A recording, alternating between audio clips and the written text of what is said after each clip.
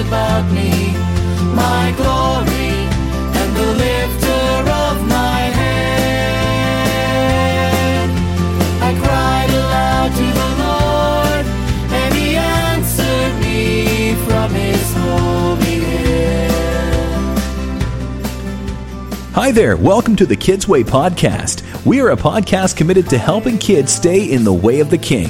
And if you've never heard of King Jesus, well, get ready. You are going to love him. We pray that you would also learn more about what it means to be on his narrow way. We also use various tools to encourage and teach, from fictional stories to scripture reading to music, and sometimes even bringing in some kids to contribute. You can find us online at www.kidsway.ca, and there you will find links to our Facebook page and also other info about Kids Way. Before getting into today's episode, we want to thank Jamie Souls for allowing us to use his wonderful music collection. If you would like to check out more of Jamie's music, you can find him at soulmusic.ca. That's www.solmusic.ca. Well, let's get to the story. We pray you are encouraged and pointed to King Jesus through today's episode. Arise, O Lord, save me, O my God, for you strike all my enemies on the cheek, you break the teeth of the wicked. Hey, welcome back to Kids Way Podcast. Today we have a special episode in which I'm going to begin reading through the Pilgrims Progress. I have a copy in modern English and thought that it would be a blessing to you. It's a very old story in many ways that was written by John Bunyan, who spent many years in jail, over 12 years. In prison for the preaching of the gospel, and it was published first in 1678. So 1678, hundreds of years ago, and yet this particular story has sold, second to the Bible, the most copies of any other book in the world. And so it's an incredible story, and it's been a tremendous encouragement to our family. So I thought it would be neat to read it on here. We'll just do shorter segments and upload them. I will have my wife help me in reading some of the segments, and over time work our way through this book. And it is one that's in the public domain. And so as far as I understand, we can read such books on things like podcasts. So this is the Pilgrims Progress in modern English. And I'm going to start off with chapter 1. The pilgrim begins his journey. As I was walking through the wilderness of this world, I came to a place where there was a cave. I laid down in that place to sleep. And as I slept, I had a dream in which I saw a man dressed in rags, standing in a certain place and facing away from his own house. He had a book in his hand and a great burden on his back. As I looked, I saw him open the book and read out of it. And as he read, he wept and trembled. Unable to contain himself any longer, he broke out with a sorrowful cry, saying, "What shall I do?" He went home in this state of mind, but restrained himself as long as he could, so his wife and children would not notice his distress. Yet he could not be silent long, because his troubled feelings was getting worse. He finally revealed to his wife and children what was going on in his mind, saying, "Oh, my dear wife and children, I'm suffering from inner turmoil because of a burden that lays heavily upon me. And what's worse, I've been reliably informed that our city will be burned with fire from heaven. In that fearful disaster, I with you, my wife, and you, my sweet children, will come to a miserable ruin unless some way of escape, which as yet I do not see, may be found by which we may be delivered." His family members were deeply troubled at this declaration, not because they believed what he told them, but because they thought some form of insanity had gotten into his head. Therefore, since it was nearing nightfall, and hoping that sleep would settle his brain, they quickly got him to bed. But the night was as troublesome to him as the day, and for that reason, instead of sleeping, he spent it in sighing and weeping. When morning came, they wanted to know how he was, and he told them. Worse and worse. He started talking to them again, but they began to be hardened to his words. They thought they might be able to drive away his insanity by harsh and bad-tempered behavior towards him. Sometimes they would make fun of him. At other times they would criticize him, and sometimes they would simply ignore him. Because of this, he began to withdraw from them to his bedroom to pray for them, pity them, and comfort his own misery. He would also walk by himself in the fields, sometimes reading and sometimes praying. He spent his time doing these things for several days. Now, I saw once, when he was walking in the fields, that he was, as was often the case, reading in his book. He was greatly distressed in his mind, and as he read, he burst out as he had done before, crying, "What must I do to be saved?" I also saw that he looked this way and that, as if he wanted to run. Yet he stood still because, as I perceived, he could not tell which way to go. Then I looked and saw coming toward him a man named Evangelist, who asked, "Why are you crying?" He answered, "Sir, I realize by reading the book in my hand that I am condemned to die, and after that to come to the judgment. I find I'm not wanting to do the first, nor am I prepared to do the second." Then Evangelist said, Why aren't you willing to die, since this life is accompanied by so many evil things?" The man answered, "Because I fear this burden on my back will make me sink lower than the grave, and I'll fall into hell. And, sir, if I'm not fit to go to prison, then I'm not fit to go to judgment, and from there to execution.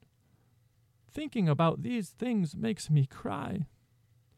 Evangelist asked, "If this is your condition, why are you standing here?" He replied, "Because I don't know where to go." Then Evangelist gave him a letter in which was written, "Flee from the coming wrath." The man therefore read it and looked very carefully upon the Evangelist, asked, "Where must I flee?"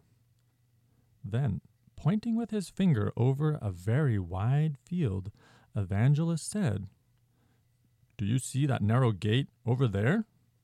"No," replied the man. Then the other asked, "Do you see that shining light there?" "I think I do," answered the man. Then Evangelist said, "Keep that light in your eye, and go up directly toward it. Then you will see the gate. When you knock on the gate, you'll be told what you must do." So in my dream I saw the man begin to run. He had not run far from his own door before his wife and children, having seen it, began to cry after him to return. But the man put his fingers in his ears and ran on, crying, "Life! Life! Eternal life!" So not turning to look behind him, he fled toward the middle of the plain. His neighbors also came out to see him run, and as he ran, someone mocked. Others threatened. Some cried after him to return. Now, among those who did so, there were 2 who resolved to bring him back by force. The name of the one was Obstinate, and the other was named Pliable. By this time the man was a good distance ahead of them, but they were resolved to pursue him, which they did, and in a short time they caught up with him. Then the man asked, "Neighbors, why have you come?" "To persuade you to go back with us," they answered. But he said, "That's quite impossible. You live in the city of destruction, the place where I also was born. I recognize it to be just that. And dying there, you will sooner or later sink lower than the grave into a place burning with fire and brimstone. Be content, good neighbors, and go along with me. What? Questioned Obstinate. And leave our friends and luxuries behind us? Yes, said Christian, for that was his name. Because everything you would forsake is not worthy to be compared with even a little of what I'm seeking to enjoy. If you'll go along with me and obtain it also, you'll do as well as I. There's enough for everyone and more left over where I am going. Come away with me and see that I am telling you the truth. What are these things you seek? Asked Obstinate, since you're leaving all the world to find them. Christian answered, I seek an inheritance that can never perish, spoil, or fade. And it's laid up safely in heaven to be given at the appropriate time to those who diligently seek it.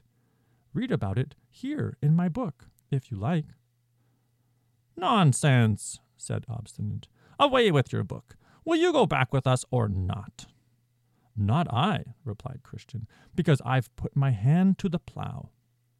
Obstinate said, Come on then, friend Pliable, let's turn back and go home without him. There's a group of these crazy-headed fools who, when they at last accept such a frivolous idea, are wiser in their own eyes than 7 men who can think reasonably. Then Pliable said, Well, don't be so critical. If what the good Christian says is true, the things he follows after are better than ours. My heart is inclined to go with him. What? Said Obstinate. More fools still. Follow my advice and go back. Who knows where such a brain-sick person will lead you? Go back and be wise. No, said Christian, but come with me, Pliable. Those things are there to be gained just as I said, and many more glorious things besides. If you don't believe me, read here in this book. Regarding the truth of what is expressed in it, all of it is confirmed by the blood of him who made it. Well, Obstinate, said Pliable, I've arrived at crossroads. I intend to go with this good man and unite our fates and fortune. But, he said as he turned to Christian, do you know the way to this desired place? To which Christian replied, I've been directed by a man named Evangelist to travel quickly to a small gate in front of us. We'll receive instructions there about the way. Pliable responded, Come on then, let's be going. And they both traveled on together. And I will go back to my place, said Obstinate. I'll be no companion of such misled dreamers.